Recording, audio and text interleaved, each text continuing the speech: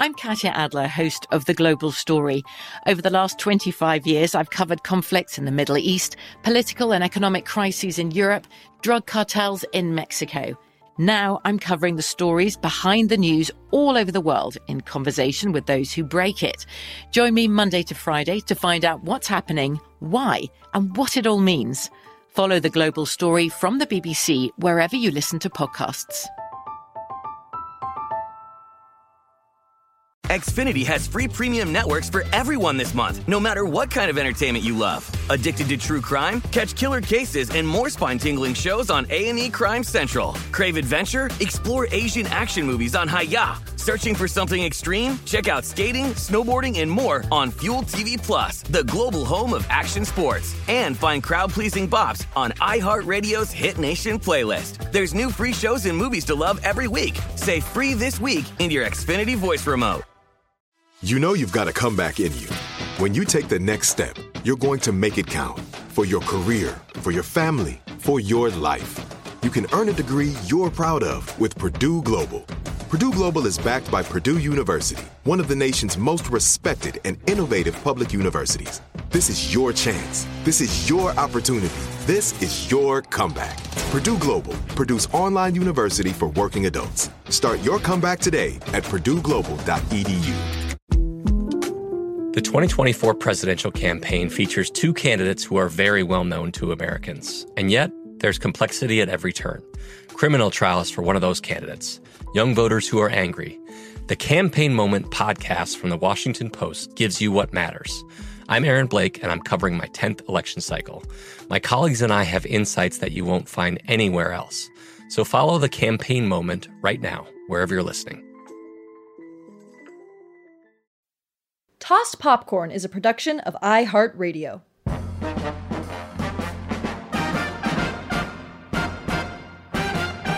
Hi, I'm Liana Holston. And I'm Sienna Jekyll. And welcome to Tossed Popcorn, the podcast where two idiots watch every film on the AFI's 100 Greatest American Movies of All Time, the very slightly less racist 10th Anniversary edition.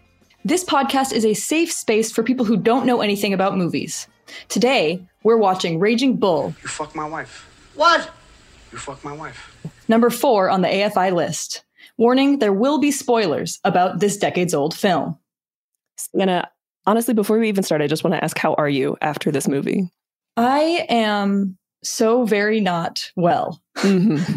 Trigger warning as well in this film that it deals with some very dark content, including sexual assault of minors, violence, lots of domestic violence. I really wish there had been a trigger warning at the beginning of this film. Yeah, if there's one thing they were doing in the year 1980, it's not putting a trigger warning at the beginning of things. Shall we start with our predictions of what we thought this movie would be? Yes, please. I would love to know what you thought back before we knew the truth. We were younger then and full of hope. Hi, Sienna. It's Liana. I'm about to watch, Raging Bull? Which I've never even heard about this movie before, so I truly know nothing about it. I just am inferring from the title that it's maybe something to do with like Wall Street because of that bull statue that they have there, and presumably men because men love being angry. Ugh. I don't think I'm really looking forward to it, but I did order dinner, and I am really looking forward to that because I love dinner. So Ooh. I'm hopeful that it'll be sort of a net zero experience. Love you, bye. Love you, bye. Was it a net zero experience for you? Nope. Oh. No. The dinner was very, very good, but the film dragged the evening down so hard. Okay, great. I'm very excited to hear yours. Hey, Liana. So I'm about to watch Raging Bull. I have never heard of this movie, but from the sound of the title, I think it's either going to be a football film or a cowboy film. So that's my guess. Hopefully a bunch of cowboys learn to throw the old pigskin around together on horses. So anyway, fingers crossed. Bye. That would have been such a better movie. I know. Wow. I'm so glad that neither of us knew anything about this movie before. You also had never heard of it. I'd never heard of it at all. Never. I was so surprised to see this on the list. I mean, it's number 4. Yeah, out of 100. That is the top 4%.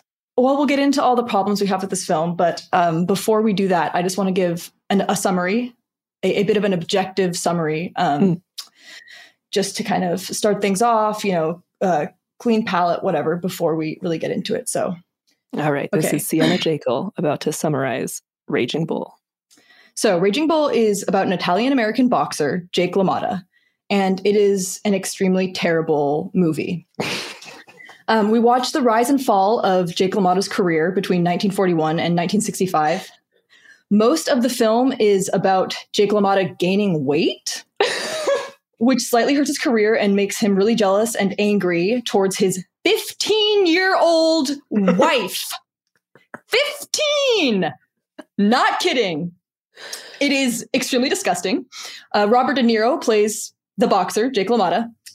He wins the big title eventually in the middle of the movie, and then is terrible to everybody and loses everyone he loves gradually over the course of his life. Most of the scenes in the movie are either men with Italian accents telling each other that they're getting fat, very upsetting sexual interactions with minors, or extremely pretentious, self-indulgent, artistic, quote-unquote, shots of gruesome boxing matches. And then so much domestic abuse, both emotional and physical. It is, in other words, a female viewer's nightmare. It felt like watching a horror movie, every awful moment made exponentially more devastating by the knowledge that this movie is ranked number 4 on AFI's top 100 list. All right, so there is just a clean, objective summary. Just facts. Thank you so much. Thank you, Sienna. That really encapsulates the whole thing. Well, would you care to hear some historical context about this goddamn film? I would love to. I'd love to hear what you found out. When the film first started, I wrote down, oh God, I'm going to have to Google boxing, aren't I? And lo, I did. So this film, Raging Bull, released in 1980, directed by Martin Scorsese, is about Jake LaMotta, who was an actual real-life human man. And it is based off of his biography, which is called the same thing, Raging Bull, which was released in 1970. And apparently De Niro read it and took it to Scorsese and was like, we got to make this film. And Hollywood was like, yeah, do it. And nobody was like, what if you didn't? That would be a really good use of everyone's time. A bit about actual Jake, human man, Jake LaMotta. He was born in 1922, raised in the Bronx, New York, grew up quite poor. Jake's father was abusive and forced him to fight other kids for like loose change. And Jake also learned to fight at a New York reformatory where he was sent for attempted burglary. So he had a tough upbringing. This movie very much about the cycle of abuse. And that is why. He had 6 or 7 wives during the course of his life. I believe 7. It's not super clear. The final thing about LaMotta in relation to this film, when he went to a screening of the film and watched it for the first time, he turned to his wife and he asked, was I that bad? And she answered, you were worse. Oh, God. It's so sad. Hard to make this podcast funny because this movie fucking sucked. A bit about the year 1980. Jimmy Carter was president until Reagan was elected, and we said R.I.P. America. The U.S. and 65 other countries boycotted the Summer Olympics in Moscow that year.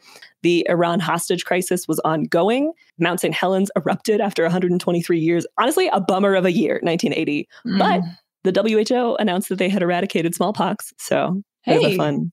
But then John Lennon was assassinated. So, it twists and roundabouts, ups and downs. The last bit of historical context I'm going to give you, which I think actually will really help us, was I Googled, how does boxing work? I went to the Encyclopedia Britannica because they have a long history of boxing in the world. And it has existed forever because, unfortunately, men have existed forever. And okay, boxing in the U.S. was introduced in the late 1700s. Before that, it had died out with gladiatorial games in about the 5th century due to the fall of the Roman Empire and the rise of Christianity. And they were like, oh, good Lord, we can't be doing fisticuffs. And so it didn't rise again until about the 17th century in England. And prize fighting, which is fighting for money, like if you win the match, you get the cash monies, actually probably coins at the time, was very popular at the time in the 1600s in England. Regency England was the peak of British boxing. A little Easter egg for Bridgerton fans out there. They do some boxing there, and it's set during the Regency era. And then finally, professional boxing ended up centered in the U.S. in the 20th century. It was also a huge financial incentive for a lot of oppressed people because it was a way to sort of make a living, get out of their situation, quote unquote, fight their way to the top. And then finally, I'll just leave you with some rules of boxing because I was very confused in the movie and these sort of cleared it up a little bit. They are called the Marquess of Queensberry rules. They state that the ring must be 24 foot square. There's no wrestling or hugging allowed. The rounds were 3 minutes long with 1 minute in between rounds. And if you fall, you have to get up within 10 seconds unassisted. Professional championship bouts typically last 15 rounds, and 3 ringside officials score each round, which is what I was confused about in the movie because he knocks a man down but somehow loses, and I was like, huh? But that is how you could like knock somebody down in one round. But if the judges determine that somebody else won, then that's who wins overall, and they tally up those points to figure out who wins the entire interesting match. It just makes it less easy to determine an actual winner and easier for something like the Mafia to get involved and say, actually, the winner was somebody else. Yes. Shall we launch into phone notes? I really think this will be good for us to just get this movie out of our system. Indeed. This is going to be sad because like the first few notes on this movie are going to be kind of like fun. And then it just so rapidly, like you smash into this wall of just devastation of what the rest of this film is going to be. Mostly once he's introduced to his 15-year-old wife. But before that, one thing I noticed was there was some tossed popcorn present in the very first scene. Did you see? No, I was really looking at his legs because they were nice. Oh my God. So that's actually the first thing I wrote down. I'm glad that gave you a little bit of joy. Yeah, I thought being horny for De Niro was going to power me through the rest of the film, but his character sucks so much that it did not. I laughed out loud at the beginning because in like the first boxing match that he's in, a riot starts when it's declared that he's the loser. I think this is the one against Sugar Ray Robinson, the first match that they have. And he knocks down Sugar Ray Robinson, but then the judges declare Robinson the winner. The audience gets like in an uproar about it and they start a riot. And then a woman, did you see this? She just hops on the organ and starts playing it. Oh, the woman on the organ. She was my favorite character. Oh, yeah. What was that, though? Was that meant to be like artistic or was that sort of a thing that would happen when riots started? A woman was like, oh, hang on. Nah, nah, nah, nah. Let me just score this fight really quick. She's just playing them off, I guess. Yeah. Let me walk these fighters down the aisle. It was so weird, but it was funny. And I did also laugh. I thought the sound effects were a little bit comical. And there was at one point in the movie, somebody like throws something and it hits a wall or something. And they put in the annoyed cat sound effect where it just goes like, and I don't think Martin put it in to be comedic, but it was so funny.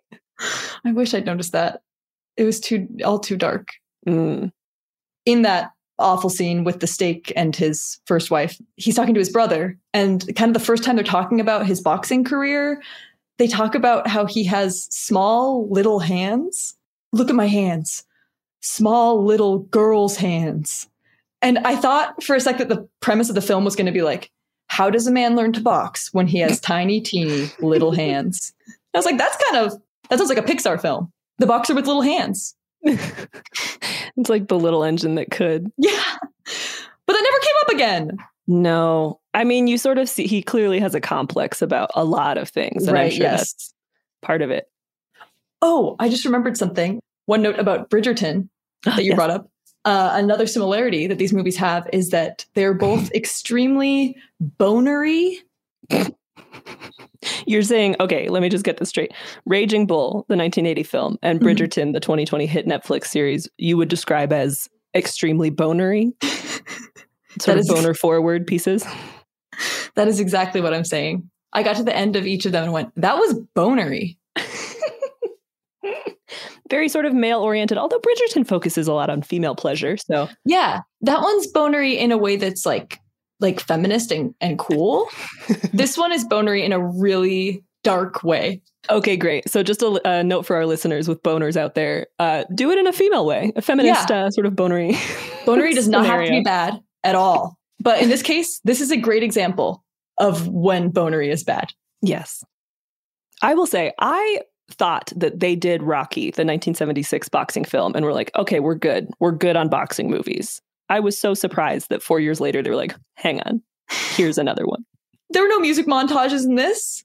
There was a montage, but it was weird. It was like in the middle of the film to show that his career is progressing. But it just felt really early on for a montage. And there was so much movie after it. I feel like normally montages come at a time where it's like they've been through a lot of hardship. And now we're seeing them sort of like train and bone up.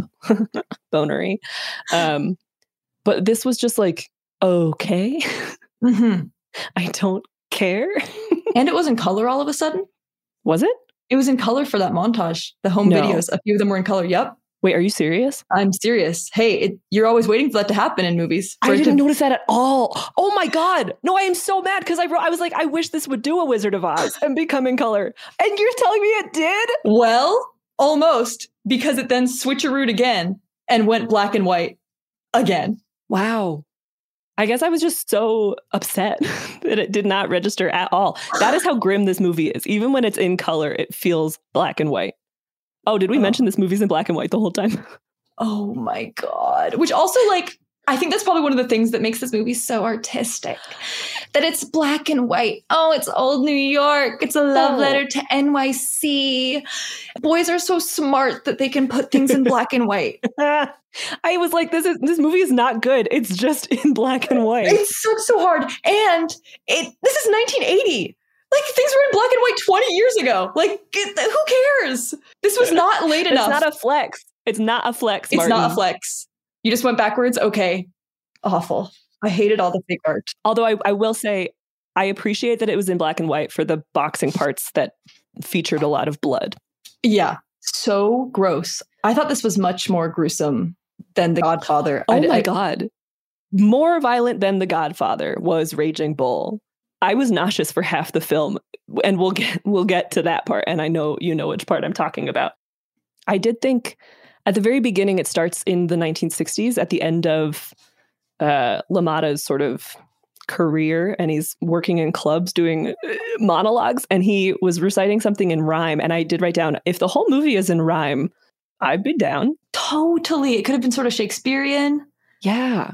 Oh, okay. Do you think we can come up with a rhyme for this movie? Like a sample of dialogue that could have been in rhyme. But I genuinely can't remember anything that was said. This is the worst day of my life. You fucked my wife. You fucked my wife. Perfect. See, if that had been the case, I would have been like, all right. That's the thing. It was really just like the way that this story was told. Because there are plenty of stories with content that's upsetting in this way, or, you know, that are just palatable or more intriguing. Or there's something that redeems it in some way. Yes. Yeah. There just wasn't any, there was not like levity in the film. If there was, it did not land. And there wasn't anybody to really root for. And anyone who leaves that theater empowered somehow from watching this is not taking away the right things. You know, like, I'm very concerned about that member of society. Yeah. It would be so shocking to see somebody walk out of the theater of Raging Bull being like, hell yeah. Speaking of boxing, ding ding, time for an ad break. From BBC Radio 4, Britain's biggest paranormal podcast is going on a road trip. I thought in that moment, oh my God, we've summoned something from this board. This is Uncanny USA. He says, somebody's in the house, and I screamed. Listen to Uncanny USA wherever you get your BBC podcasts, if you dare.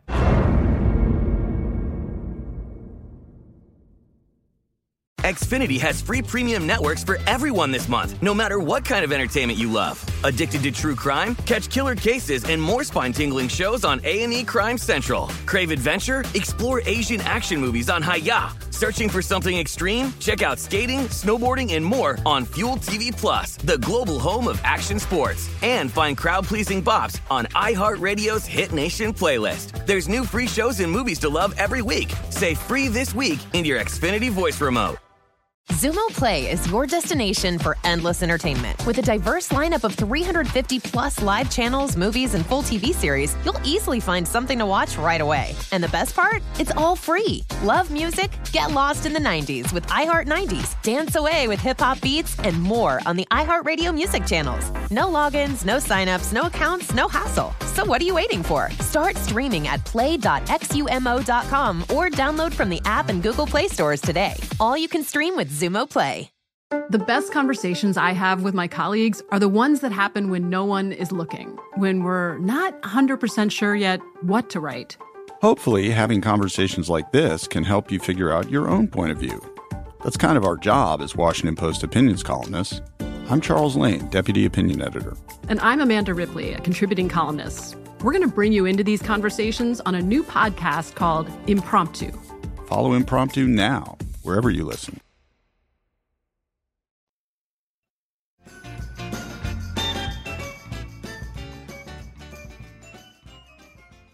Should we talk about the pool scene? Yes, we should. It's all jokes, but like really, truly, I don't want to give this movie much of a platform for this reason. Because, okay, listeners, it gets to a point in the movie, maybe 20 minutes in, where the two brothers are at a pool. And this is when we first meet a woman. Well, a woman who has lines. Yeah, who has lines.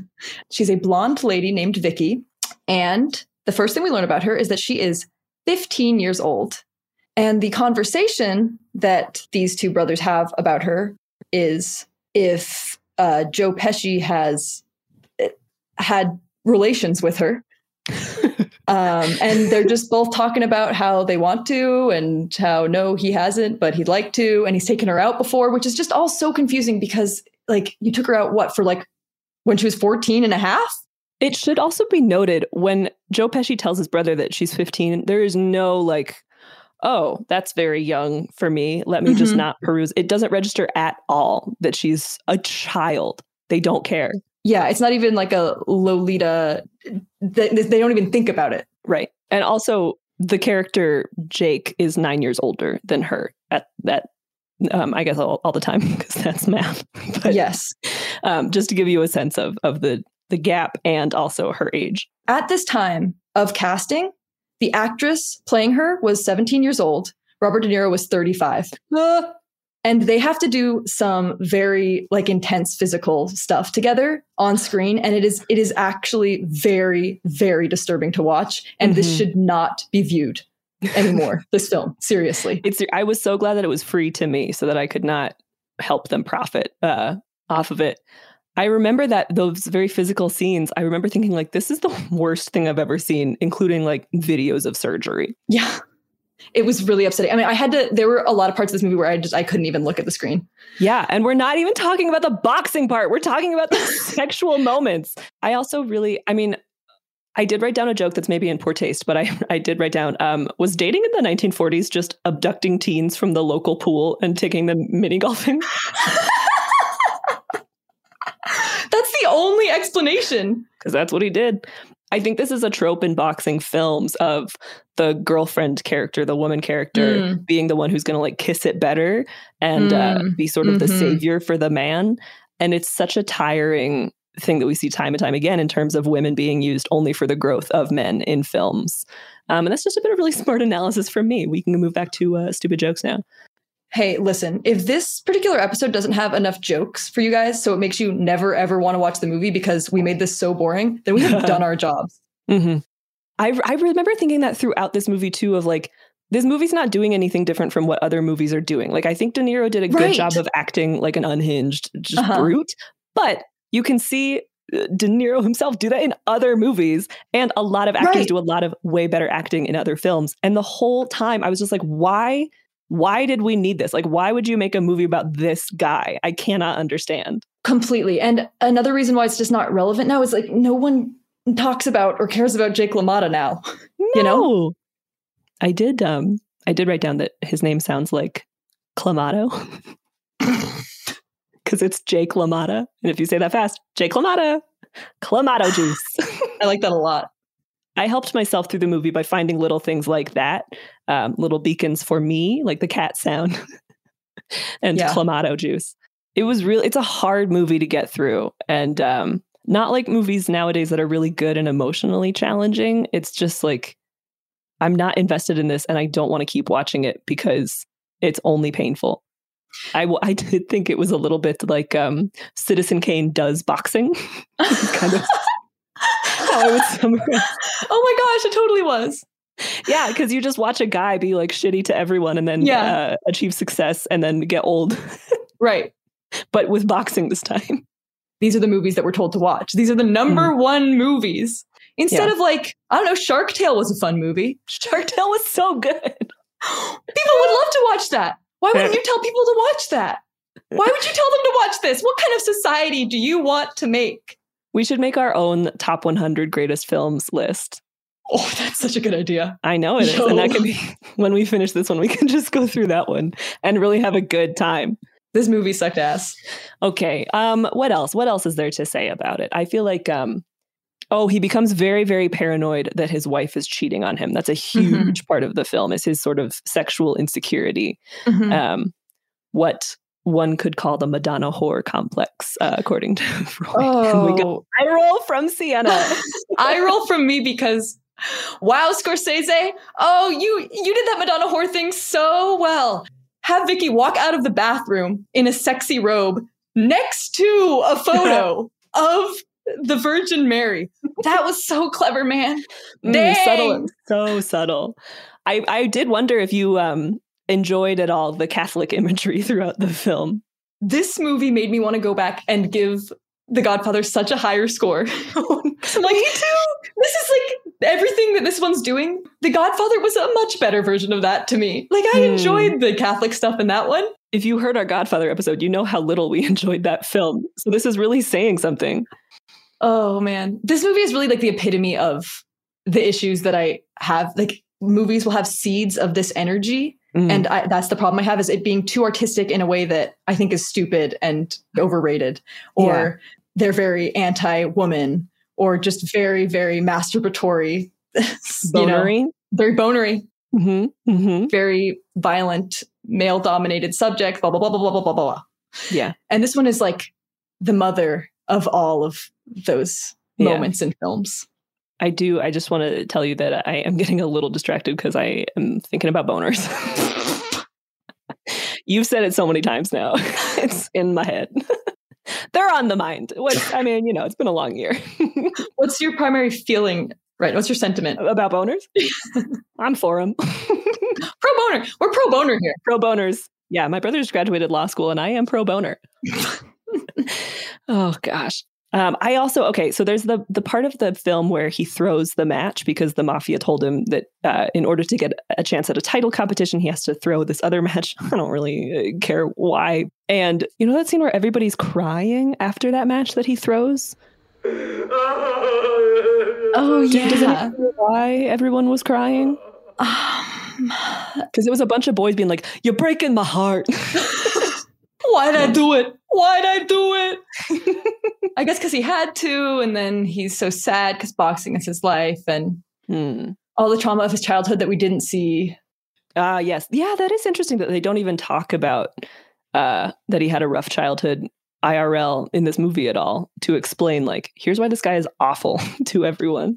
Right. It wasn't exactly the making of a monster. It was just like sort of the day-to-day of a monster. Day in the life. Day in the life of a monster. Yeah, pre-YouTube channel. Should we now talk about the worst moment of this movie? There were many. This one is when he's boxing that man who his wife called pretty or attractive in some way. So there's this man whose last name is Gennaro, which is so funny because I know Tony Gennaro, I believe, is the name of the boxer.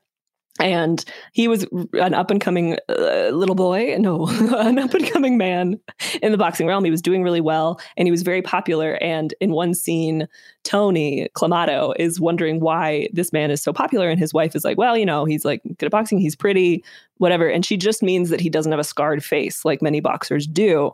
But Jake LaMotta, that's his name, really hones in on that. And he internalizes it, and he just can't let that go. So then when he has a chance to box Tony Gennaro, he beats the shit out of him. And it is so, I'm going to try to say this in a way that will not make people as upset as I was watching it. But the man's nose by the end of the boxing is not where it started. And also, we got to talk about the blood spurt. Oh my God, the spurts!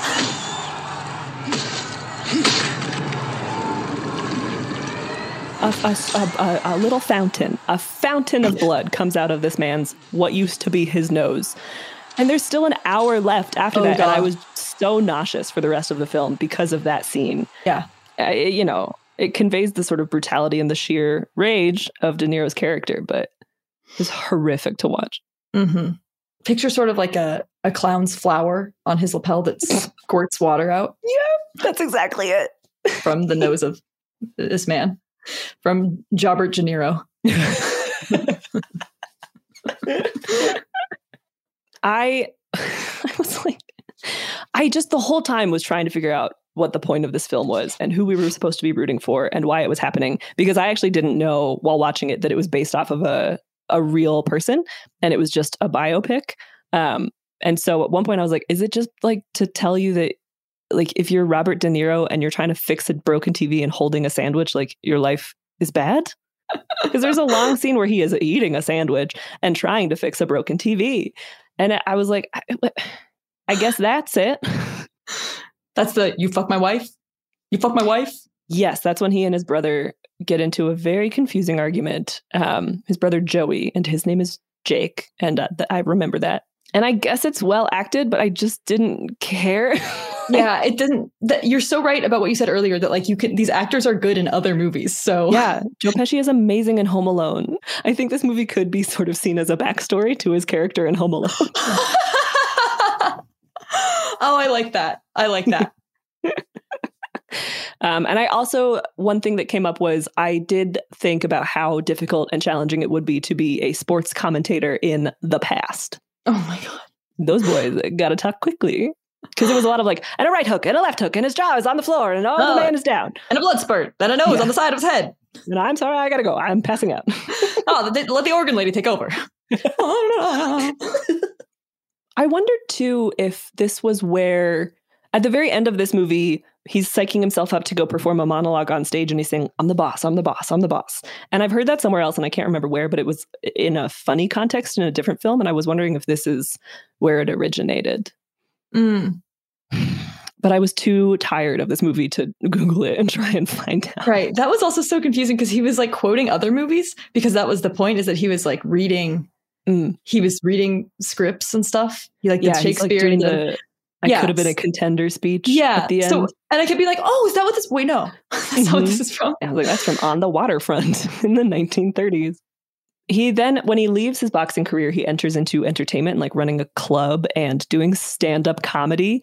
And I was this is so classic man, where he has not said anything funny for the entire 90 minutes up until now. Like, his character was never a funny guy. And then he's like, you know what? I think I could be good at stand-up. Just that raw white male confidence. My last phone note was that I would guess that this is probably the most times "come on" has been uttered in a film. He did say that a ton. Yeah. There's one scene where he at the end is approaching his estranged brother and trying to like connect with him after years of not speaking. Oh, because he beat the shit out of him for thinking that he had slept with his wife. And he goes up to Joe Pesci, who now has a mustache to show that time has passed. And he's like, come on, come on, come on, come on. For like a minute straight, all he's saying is, come on. My one joyous phone note also was that everybody in this, all the characters in this movie looked like they would be the human versions of characters from Beauty and the Beast. Oh my God. Say more about that. What do you mean? I wish I had gone through and decided what all of them were, but like, you know. Well, we can do that now. Joe Pesci could be like... Chip. Right. Or, you know, other ones we haven't seen yet, like a fishbowl. Oh my gosh. So you are expanding the universe of Beauty and the Beast furniture items. Yeah. Like the guy, he thought the Jobbert De Niro guy is kind of like a toaster or something.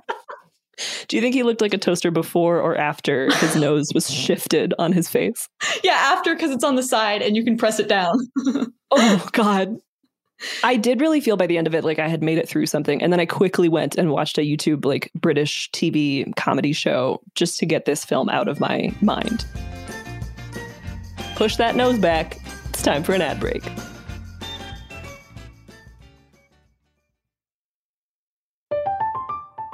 I'm Katya Adler, host of The Global Story. Over the last 25 years, I've covered conflicts in the Middle East, political and economic crises in Europe, drug cartels in Mexico. Now I'm covering the stories behind the news all over the world in conversation with those who break it. Join me Monday to Friday to find out what's happening, why, and what it all means. Follow The Global Story from the BBC wherever you listen to podcasts. Xfinity has free premium networks for everyone this month, no matter what kind of entertainment you love. Addicted to true crime? Catch killer cases and more spine-tingling shows on A&E Crime Central. Crave adventure? Explore Asian action movies on Hi-Ya. Searching for something extreme? Check out skating, snowboarding, and more on Fuel TV Plus, the global home of action sports. And find crowd-pleasing bops on iHeartRadio's Hit Nation playlist. There's new free shows and movies to love every week. Say free this week in your Xfinity voice remote.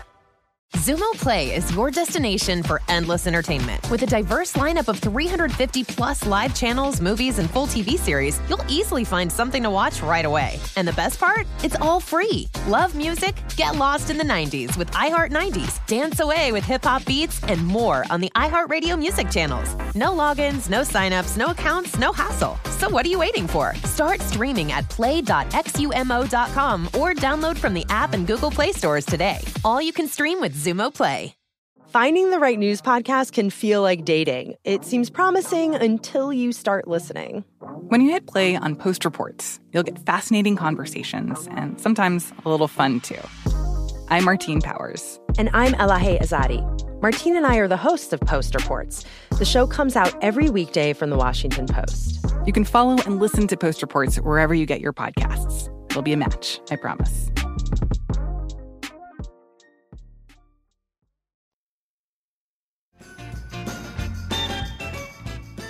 I did want to say one thing. I feel like people might wonder, like, well, what are you looking for in a movie? Because so far, most of what we've done is be like, that was bad, which is true, and how I felt. But I feel like I noticed that I've enjoyed a film when it sort of stays with me. Like when I first saw 1917, I went straight home and just sat on my chair for a long time thinking about it because it was a real emotional excursion. This film went out of my brain immediately. The minute I turned off the TV, I was like, all right, that's gone. That's a great point. Yeah. I've had trouble this entire time thinking about what happened. My brain's trying to expel all the bad feelings, and that wasn't very memorable to me. Yeah, this was a sort of a bad vibes only film. Well, Sienna, I'm curious, I don't know if you will, but did you have any badges that you would have liked to award? Yes.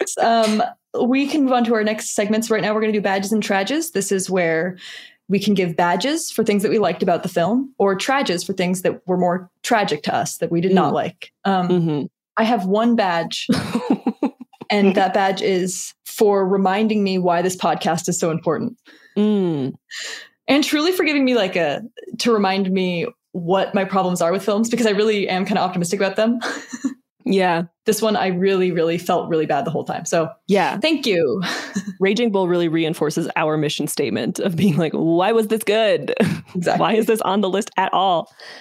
I'll rally through mine quickly because there were some things that I appreciated, not about really the plot or the characters or the direction or really the film, but what I did appreciate was I would give a badge for putting the credits at the beginning. So I knew who some of the men were in this movie. Because I remember from The Godfather being like, who is that the whole time? And then being so surprised that it was Al Pacino. Whereas with this one, I was like, oh, it's Joe Pesci. Got it. I would also give a badge for Joe Pesci, a.k.a. the man who every human baby looks like. I really enjoyed him. I would give a badge for forget about it. Just boys saying, hey, forget about it. I enjoy that phrase. I would give a badge for how efficient it was to pack a suitcase in the year 1940 or 1950, whatever years. The circumstances around it are very, very bad because his wife is leaving him because he's just beat her. But her clothes went right into that suitcase very quickly. Yeah, no folding. And the final badge that I would give is a badge for making it obvious that two people are going to kiss. And I'm just going to say, I kissed a boy on Friday, and I just really appreciate when they make it obvious that it's going to happen, because I think that would always be helpful in real life. Just could save you a couple of hours of will they, won't they? Just if you could do a close-up zoom of two people looking at each other, you'd be like, oh, they're going to kiss. I also wonder, though, if I didn't feel as miserable during this film because I was maybe a little bit riding the high of human contact for the first time in a long time. I would also actually like to award a badge for Liana kissing a boy on Friday. Thank you so much. That's amazing. That is so exciting. Yes. Post-vax smooch. Vaxxed, waxed, and happy. Half, maybe 1.5 of those are correct. Okay, good. Well, there are the badges. Let's dive right into the trages of this film. The trages for me, here's my bullet point list. Everything. Horrible. Stupid fucking art that was just a man forcing you to watch what he made. He plants his seed in your life by forcing you to stare at his stupid art for as long as he sees fit. Also abusing women as a tool for dumb fucking art. Nobody cares about Jake LaMotta now, so this was unnecessary. And if there was ever a time that this film belonged, it no longer belongs anymore in society. Yeah, I think those are all fair and true. Mine are quite similar, trage for the oppressive male gaze. The first sort of intro to Vicky's character is just a close-up on her legs. And a reminder, she was 17 when she auditioned for this film. I would also give a trage for a man doing stand-up in 1947, which is my fucking nightmare. A trage for there still being an hour of the film at the time where the nose was replaced on the man's face. A trage for the continuity of the TV antenna in the TV scene, because the antenna was at a different angle in some of the cuts. And I was really just trying to look at the background because I was so fed up with the characters. And I was like, anything else? Let me look at anything else that's going on. And then there was something wrong with it in the background. And then finally, and this is like, I don't even want to bring this up because it was so disgusting, but I do think it's important to mention just to give you a sense of like, even more of a sense of how there aren't like adjectives strong enough to describe the revulsion that I felt during this film. But when LaMotta's character is older and running a club, he is brought to the bar because somebody's saying like, oh, there's a couple women here who look maybe underage. And he talks to them and he says, are you 21? And they say yes. And he says, can you prove that you're 21? And she says yes. And then he says, would you prove it to me? And by that, he's implying, would you make out with me? And he forces these young women who end up turning out to be 14 years old to kiss him. And it is so nauseating to experience. It is so... This film should not be on this list. There's nothing else really to be said besides this is a blatantly like misogynistic, horrible movie. And there is not enough about it that's like good or cinematographic to be like, well, we can look past that and be like, what a piece of art. No, just no. It's like doing a disservice to all the people who are talented who worked on it, for this to be the film that we recognize as like their best work, because it's just so terrible. Yeah. And such an unpleasant viewing experience for so much of the population. Well, great. We will now do everybody a service via a segment called How to Pretend You've Seen This Film.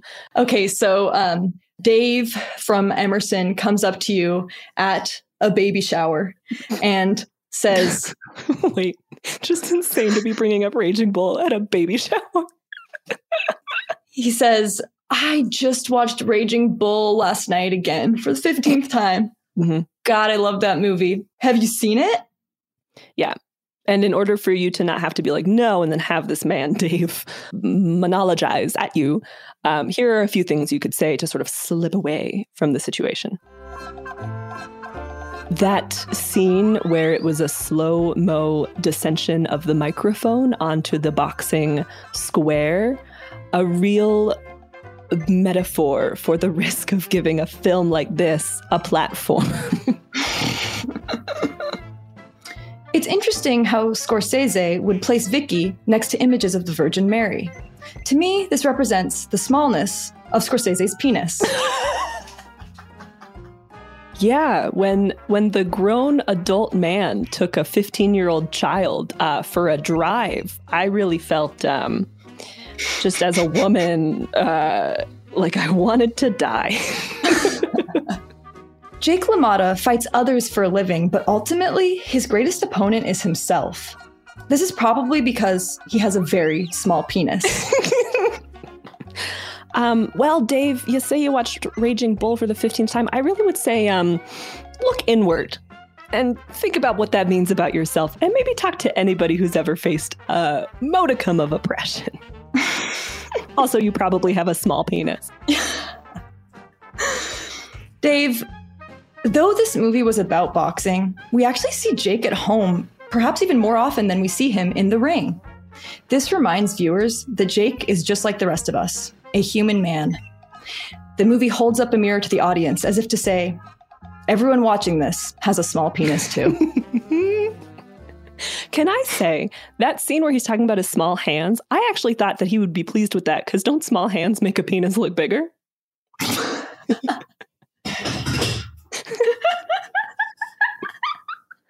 In your own hands every day, you can be like, yeah, baby. Hell yeah. Look at that hog. Oh my God. This is great. The more unpleasant we make the actual podcast, like really the more that they'll associate this film with something they just want to get away from.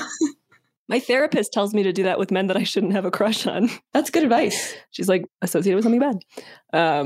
Just think about this film. Think about them loving this film. Oh, God.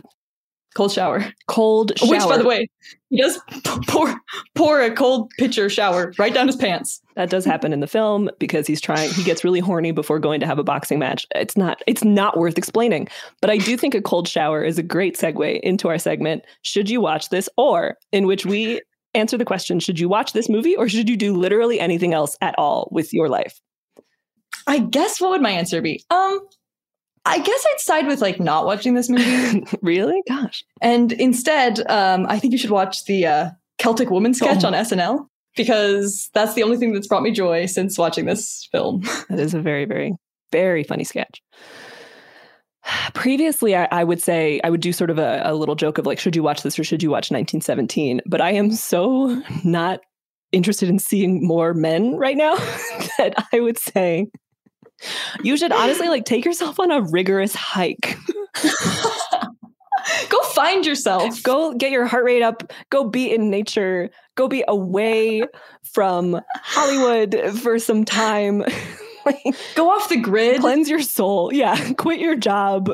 Sell your house. Move. Anything but this. Yeah. That's perfect. That's great. Oh, God. I agree. So my overall rating of this film, I would give, I think, a -10 noses on the side of one's head. Oh, God. Out of 5. Mm-hmm. Because of all the reasons that I've already listed. I think I've made it pretty clear. I would give it, I'm just going to go a flat 0 out of 5. I guess maybe stakes. It was a nothing experience. And I am so excited to never recall it again. Boy, oh boy, oh boy. Wow. Which is a summary of the movie as well. Boy, oh boy, oh boy. So many boys. Well, we've done it. And you've done it too. Well done, everybody, for making it through this. Please send us nice things because we really have had a rough go of it. Having to do this goddamn movie. And I'm sure we won't have to watch anything problematic or upsetting ever again on this list. So that's something to look forward to. Yeah, thank God we've cleared that barrier. It's over. That's it for Raging Bull, number 4 on the list. Next week, we will be watching Singin' in the Rain, which is number 5. Sienna's cheering. Yay, colors! Things are in colors and songs. Sienna, there's more racism in that movie than you realize. Oh no! We'll talk about it then. Feel free to tweet us at Tossed Popcorn. We've got an Instagram at the same handle. If you enjoyed this film, I don't want to hear it, but if you have kind things to say, send them our way. And we'll see you guys next week. Thank you. We love you. Bye. Find us on Instagram as @SiennaJakel and @Liana Holston. Please check the description for the spelling of our dumb names. We put out episodes every Tuesday, so make sure to subscribe so that you don't miss an episode. See you next week on Tossed Popcorn. For more podcasts from iHeartRadio, check the iHeartRadio app. I'm Katya Adler, host of The Global Story. Over the last 25 years, I've covered conflicts in the Middle East, political and economic crises in Europe, drug cartels in Mexico. Now I'm covering the stories behind the news all over the world in conversation with those who break it. Join me Monday to Friday to find out what's happening, why, and what it all means. Follow The Global Story from the BBC wherever you listen to podcasts.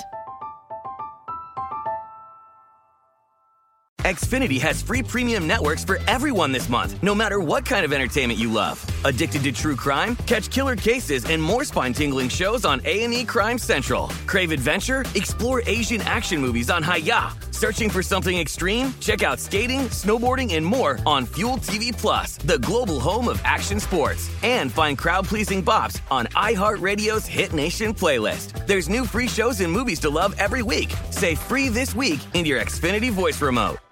Xumo Play is your destination for endless entertainment. With a diverse lineup of 350 plus live channels, movies, and full TV series, you'll easily find something to watch right away. And the best part? It's all free. Love music? Get lost in the 90s with iHeart 90s, dance away with hip-hop beats, and more on the iHeartRadio music channels. No logins, no signups, no accounts, no hassle. So what are you waiting for? Start streaming at play.xumo.com or download from the app and Google Play stores today. All you can stream with Xumo Play.